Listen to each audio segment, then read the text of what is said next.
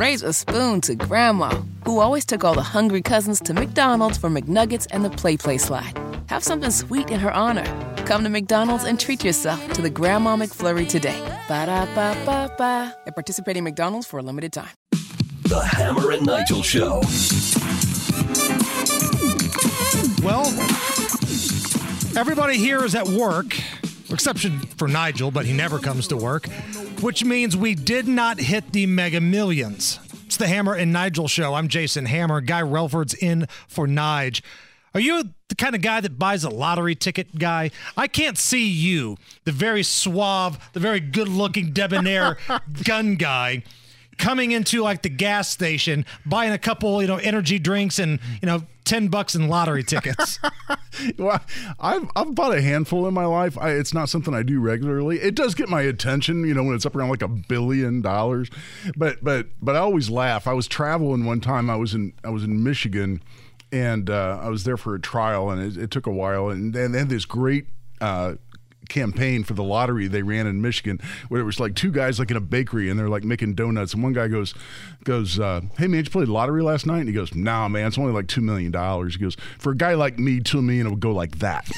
and he looks at me and goes, "Yeah." He goes, "You got $2 million?" He goes, "Well, no." He goes, "You got $1 million?" He goes, "No." And he goes, "You got that 20 you owe me?" He goes, and the guy goes, "Well, I guess $2 million would be okay. Now It'd be that I tight." think about it, yeah. And it just put it in perspective to go, guy like me, I'm going, oh look, it's at $1 billion. I mean, hell, when it's always around seven figures, that's life changing for anybody. The new Mega Millions jackpot has jumped to $1.25 billion. And I've said from the very beginning that if I am fortunate enough to win the jackpot and I become the big Mega Millions winner, I will come to work the very next day. I'm not quitting my job. I love what I do. But let's make one thing perfectly clear. The days of telling me what to do and what to talk about come to an end. I don't want to hear anything from a consultant. I don't want to have my bosses drag me in the office. Did you have to say the word taint? Yes, I did. I'm not going to take any crap from anyone moving forward. If you thought I was a pompous, egotistical jerk before, Allison, you haven't seen anything until you give me $1 billion to play with. So, yeah, back to the drawing board, I guess. Well, yeah, there's a reason they call a really lot of money, and I'll paraphrase here, screw you money. Right. That's exactly what we're talking about.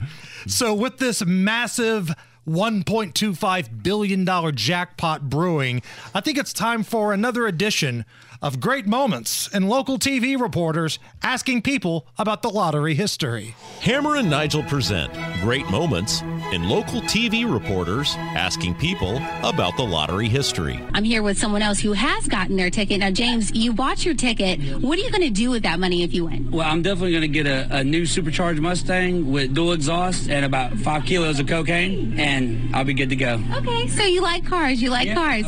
Great Moments and local TV reporters asking people about the lottery history. I think there was something in addition to cars he was talking about there. Maybe I missed that. Raise a spoon to Grandma, who always took all the hungry cousins to McDonald's for McNuggets and the Play Slide. Have something sweet in her honor. Come to McDonald's and treat yourself to the Grandma McFlurry today. Ba-da-ba-ba-ba. At participating McDonald's for a limited time.